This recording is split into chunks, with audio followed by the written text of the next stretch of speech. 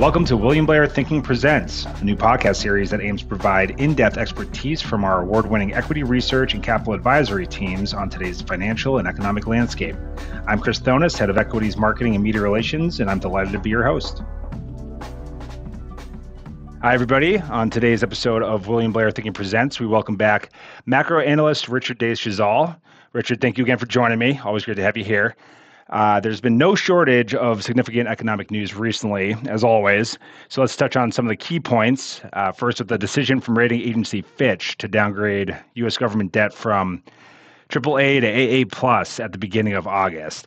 As you mentioned in your recent Economics Weekly, it was preceded several days earlier by the Treasury's announcement that it would be issuing even more debt going forward than the markets had anticipated. Has this had any meaningful impact, in your opinion?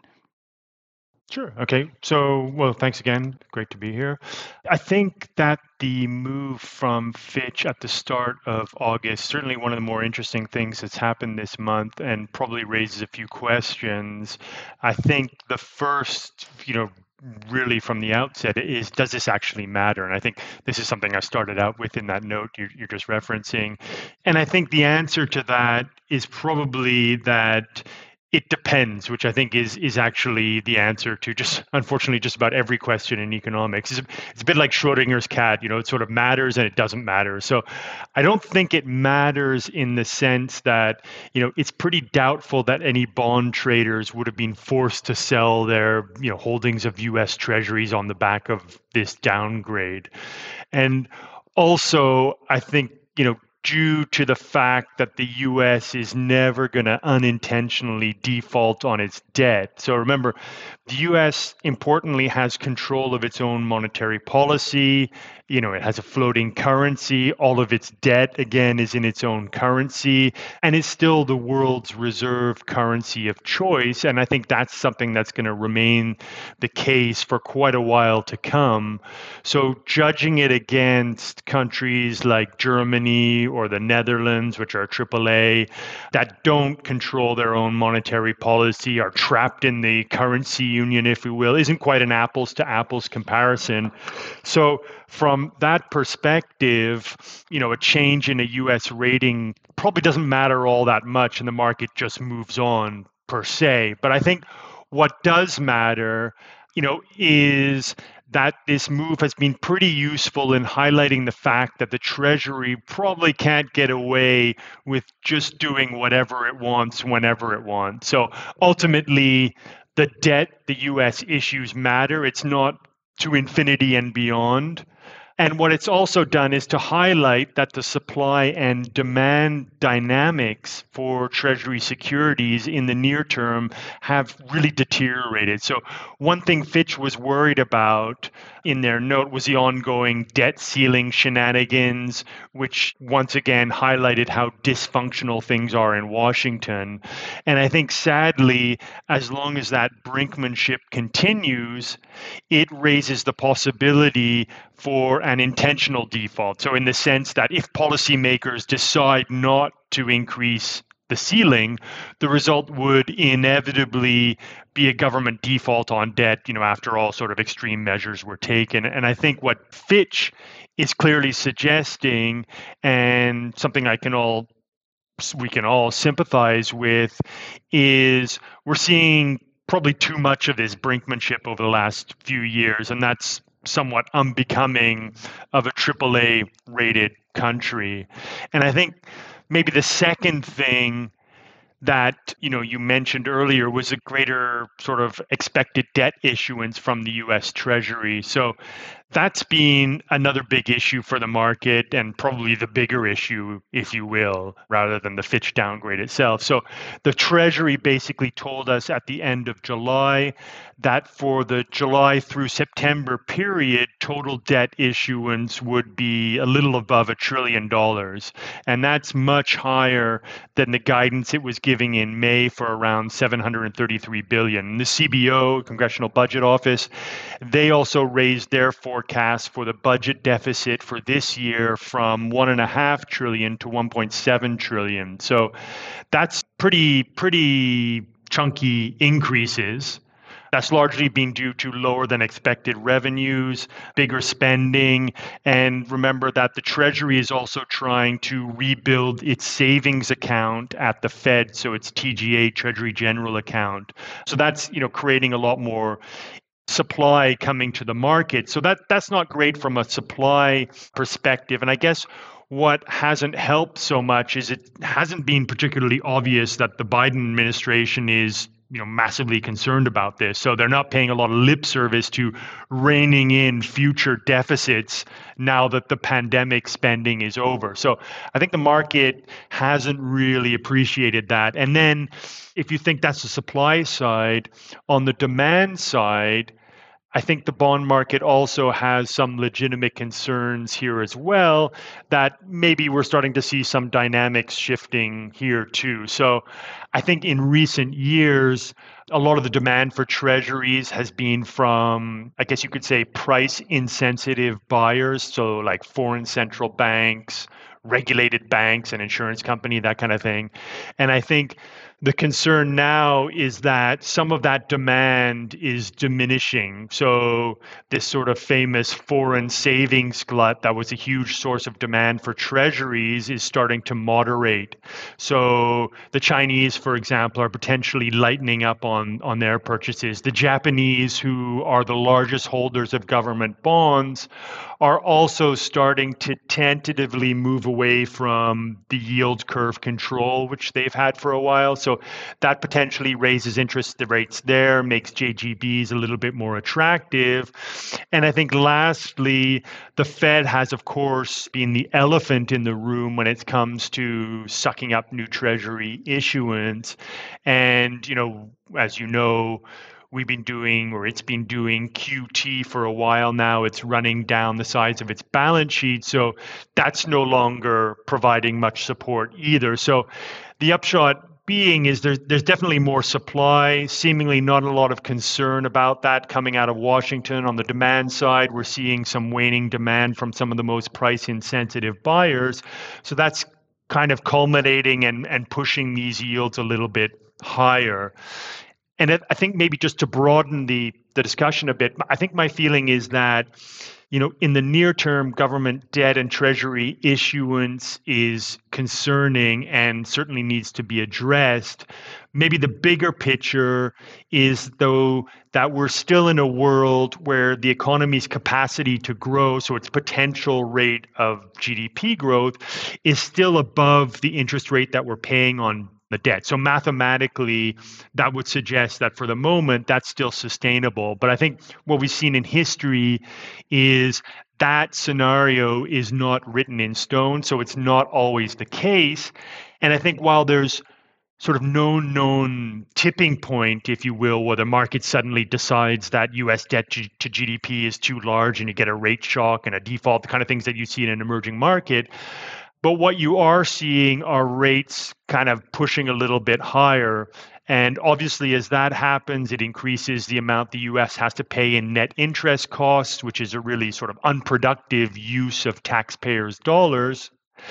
And those higher interest rates also help to moderate growth. So it's something we're concerned about, watching closely. It's clearly not helpful. It's tightening financial conditions, which then impact the economy and sort of lead to slower growth. And the Fitch rating is really just a useful tool shining a spotlight on that situation. Got it. All right. So moving along, we'd love to talk a little bit about the state of the consumer. July's advanced retail sales report in particular came in well above expectations on the headline rate. And in a recent note, I think you noted that this data showed a consumer that is still hanging in there with low unemployment and steady income, excess savings, confidence that seems to be recovering as the economy continues to defy recession predictions. So from your point of view, how likely is it that this is going to continue? Yeah, I mean, that's clearly the big question. I think they've clearly been holding up pretty well. So there hasn't really been this kind of deterioration in consumer spending that had been expected, say, at the beginning of the year.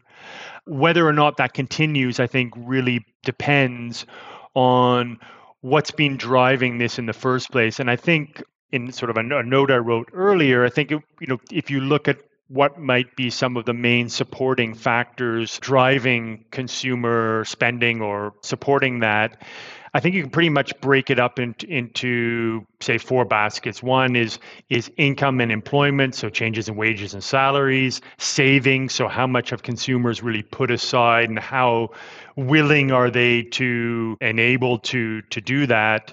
Credit growth, so how much they're willing and able to borrow, how much future demand can they pull forward into the present. And what I also think is important is consumer confidence. So that kind of gets knocked a bit sometimes, but it's kind of the classic Keynesian animal spirit. So if there's less certainty about the future, households will tend to save more and can reduce spending. So you end up with this sort of paradox of thrift kicking in. And what I think we've been seeing recently is consumption has been driven by savings. So those excess savings that we got following the pandemic when we had this sort of forced restrictions and government stimulus coming through. But those savings are now being, or sort of close to being exhausted. And we'll probably have a empty tank later this year or early in 2024. And following along from that, we've also had strong consumer confidence as the threat from the pandemic faded. Real incomes have been improving, and consumers have been keen to kind of get out and undertake some of this revenge travel and spending. But again, I think that's been kind of taking place over the summer, and I suspect that fades as we move into the autumn period. We've had these family reunions, everyone's done the trip to the remote island, and I think we'll start to see a little bit of a hangover come the autumn as credit card bills maybe start to roll through. And then again, on the credit side, consumers generally haven't really been taking on much credit since the pandemic, in part, I think, because of those excess savings. And now what we're seeing is if they actually want to take on more credit, they're being faced with sky-high borrowing rates and banks that have been significantly tightening their lending standards. I think it's pretty incredible. I was looking at credit card rates recently, and those are up at 21%. And mortgage rates, they've been following the 10-year up. They're now at 7.6%. So that's clearly not helpful. It's certainly something the Fed kind of wants to see to help cool this sticky inflation, but it's not supportive of stronger growth in consumption in the near term. So with the influence of those kind of diminishing, we're now back to having consumption driven by real income growth, which encouragingly has finally turned positive as inflation has moderated. So that's still a pretty big driver for consumers. But whether that remains the case, that'll largely depend going forward on corporate profitability and corporate profit margins. And I think here, margins over the last few quarters have been given, say, a really big helping hand by inflation, which has then meant that they've been able to hoard labor in this kind of tighter labor market environment. Interest costs have also been low. But now the question is, if inflation's coming down and the impact from higher rates is now starting to bite as well, how much pressure do we start to see on those margins, and how much are they forced to start managing their costs, which in turn would then put more pressure on them to start cutting those costs, letting go of some workers, and we start to see the unemployment rate move up a bit, and a reduction on consumer spending kind of that way. And I think just to add a couple more points is I think also in the near term, we've had a couple more sort of headwinds coming at us. So the first is over the last month or so, we've seen a big increase in gasoline prices. So those are up about 10%. Since their low, I guess, in early July. And the second big headwind starting really in October is that about 40 to 45 million consumers will once again have to restart paying off their student debt loans. So that's pretty significant. And I think what was interesting is in the latest Consumer Pulse survey from my colleagues in the consumer team of the research department, they came out with their latest report, and they survey consumers. It showed that back to school spending, once again is going to be pretty strong in August, but then it peaks. But I think what their survey also showed was they asked some questions around this student debt issue and how significant that's going to be. And they found that basically the average payment that's going to start going forward is about $300 to $350 per month, which is largely concentrated in younger, higher income consumers. But again, that's kind of chunky and should be a bit of a drag on discretionary spending going forward. So I guess I would say net, I think we're looking at a consumer that at the moment is not badly positioned, but they're facing some headwinds going forward. Meanwhile, a lot of what were previously tailwinds are also now, at the very least, starting to wane a little bit. So we touched a little bit on inflation, but I want to open that up a little bit. You mentioned in your recent market monitor that recent CPI data from the Fed was further evidence that inflation is slowly moderating, helping to ease pressure on the Fed to tighten further. If you don't mind, can we just jump into that a little bit, especially just some of your more important takeaways from this month's report? And then as a second part to that question, we'd love to know what your expectation is for future raises.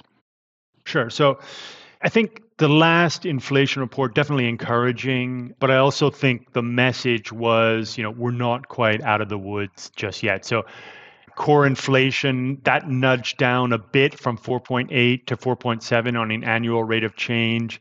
And while that's down from the peak of 6.6%, which we saw in, I think, September, we're still not at the 2% target.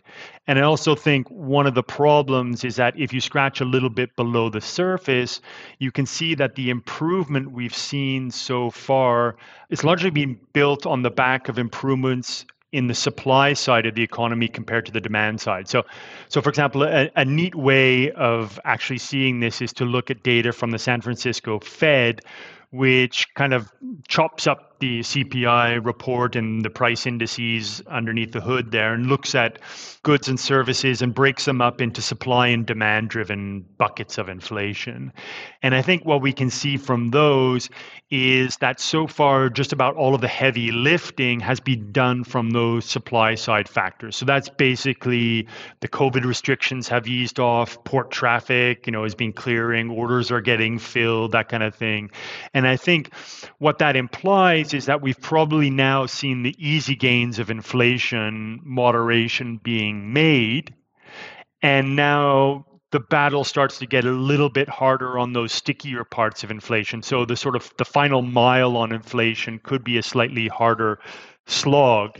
And we're starting to battle that at the moment. So for example, if you look at prices, on the demand side, those are still running pretty hot.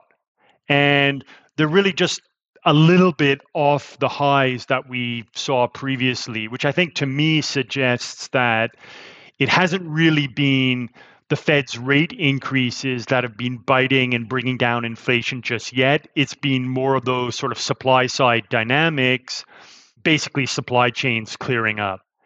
And I think that's important because it goes back to what we were talking about earlier, what's been driving the consumer and how resilient they've been so far. And I think it also means that this next set of gains on inflation will likely depend more on sort of getting a tangible slowdown in employment and income. And that's obviously going to be a bit more painful. And it's also something we're just tentatively starting to see. So it's slow, but it's happening. So then to get to your question on the Fed, I think what it means there is that it'll probably see this as evidence that it's still a little bit early to do a full pivot just yet. So it's still kind of in this wait and see mode until it really gets more definitive evidence that those stickier demand related prices are, I guess, more definitively coming down. In a similar vein, you noted that the yield curve has started to tentatively re-steepen with the long end rising. This is a bear steepening as opposed to what traditionally signals the start of a recession, which is a bull steepening. And that's when short rates finally start to fall as it becomes obvious that inflation is no longer a problem and it's time to pivot back to supporting growth. If you don't mind, just do you mind digging into the significance of that a bit? Sure. Yeah, I think that's right. So I think we've all been kind of expecting this sort of bull steepener where short rates start to fall as, you know, the market starts to sense that the Fed has done enough, that the economy's slowing, we're moving into recession, and then long rates kind of fall by less as we head into the recession. And that's I think normally how the cycle plays out as we kind of enter this kind of harder landing scenario. And again, I think what we're seeing today really boils down to two things. First, as we just discussed, the bond market is worried about the slew of new bond issuance on the supply side and the seemingly little motivation to scale that back. And then on the demand side, it's worried about the falling international demand for treasuries from the likes of China and Japan, and then the Fed doing QT. So the private sector is having to take up more of the slack there. But I think to do that, it needs or wants slightly more attractive yields. But I think the second factor is a little more broad and relates to what you might think would be the lags in monetary policy. So, for example, I think, historically the view was that monetary policy has lags of anywhere from sort of 12 to 36 months. And there's actually a recent note out from the Kansas City Fed on this. And they basically found that the lags had decreased. So they found that since 2009, the use of forward guidance, which is effectively the Fed kind of jawboning the market before actually undertaking any tightening or easing moves, it found that the lag since 2009 had been reduced from about 3 years to about 1 year. But I think what's interesting, I think this time around, with consumers not having taken out a lot of credit, so they're less credit sensitive or less sensitive to rates maybe this time around, and those rates have been locked in when they hit the sort of ultra low COVID period, and they've had this excess savings. So what I think that's meant is that the lags this time around are actually pretty long again. And I think that's pretty much the opposite view of what the market seems to be thinking right now, where its view is really that the lags have become really, really short, and much of the tightening that the Fed's done has already been absorbed into the market, which is paving the way for this kind of perfect soft landing. And I think part of the reason the market is thinking that is maybe we've been so conditioned by the last two economic recessions, where one was sort of a major financial crisis, another was a major pandemic, and everything kind of collapsed sort of at once. That's not really happening this time around. I think what we're seeing is, again, this kind of classic textbook type economic cycle playing out, where higher rates don't really hit all parts of the economy at the same time. So we're kind of seeing the impact rolling through the economy, where the slowdown is playing out in different parts of the economy at different points in time. So it's not all happening at once. And I think it's also worth remembering that it's really only been 18 months since the Fed actually started raising rates. So historically, that's when these policy lags really start to kick in. So maybe what we're seeing isn't actually so unusual. But I think today, this kind of short lag belief is what's being reflected in the market. So, short rates are kind of going nowhere because inflation is moderating, and that means the economy's going to have a softer landing. The market thinks that recession's now off the table, so then long rates are moving up. So that's why we're seeing this kind of bear steepening. And I think we're probably getting near the point where these longer term yields are actually now starting to look quite attractive.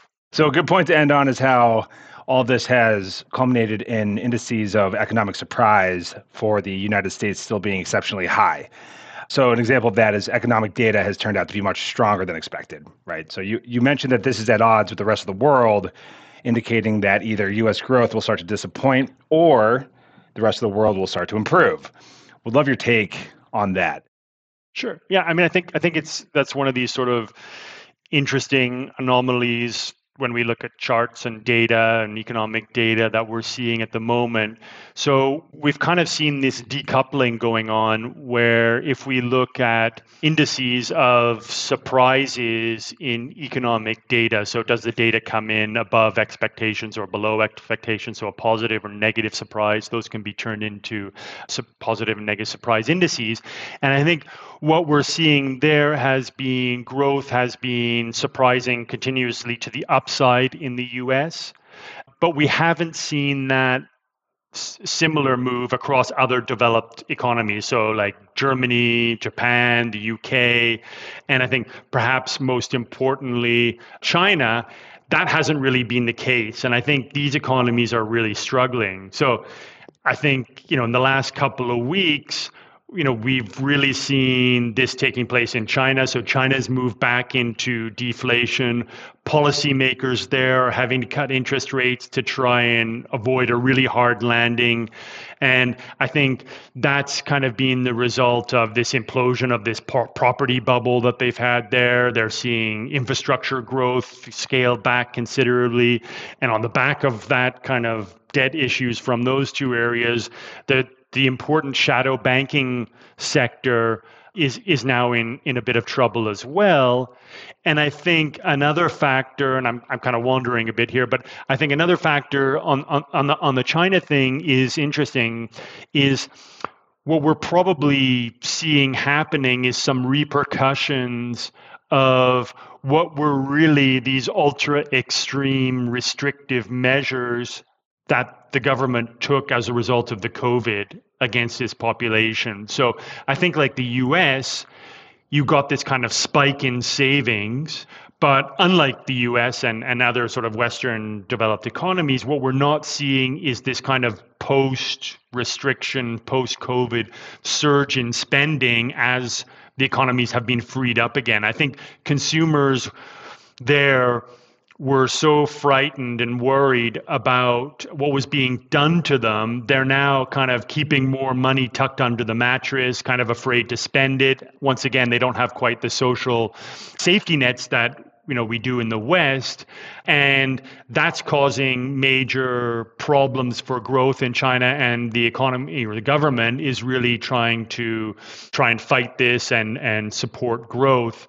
And I think getting back to your original question, what history shows is that these sorts of major global periods of decoupling don't typically last for long periods of time. And I think given what I think is going to be more of some lagged effects of monetary policy in the US catching up or biting in the coming quarters, unfortunately, I think what that means is it'll probably be more of a case of the US starting to disappoint than the rest of the world starting to catch up on positive economic surprises. So I think it'll be interesting to see how this plays out, and certainly something I'm sure we'll discuss on future podcasts in the coming months. Perfect. Richard, as always, it's been a pleasure catching up with you. Thank you for joining. Looking forward to next month. In the meantime, have a great one, and we'll talk soon. Great. Look forward to it. Thanks, Chris. Yep. Have a good one. For more, head to williamblair.com/thinking, where you can browse our library of white papers, market updates, webinars, and all these other resources designed to provide actionable intelligence for emerging opportunities. If you like what you heard, share and subscribe wherever you get your podcast. Copyright 2023, William Blair and Company, LLC. William Blair and Ardox are registered trademarks of William Blair and Company, LLC. As used on this podcast, William Blair refers to William Blair and Company, LLC, William Blair Investment Management, LLC, and affiliates. For more information about William Blair, go to www.williamblair.com. This content is for informational and educational purposes only and not intended as investment advice or recommendation to buy or sell any security. Investment advice and recommendations can be provided only after careful consideration of an investor's objectives, guidelines, and restrictions. The views and opinions expressed are those of the speakers and are subject to change over time as market and other factors evolve.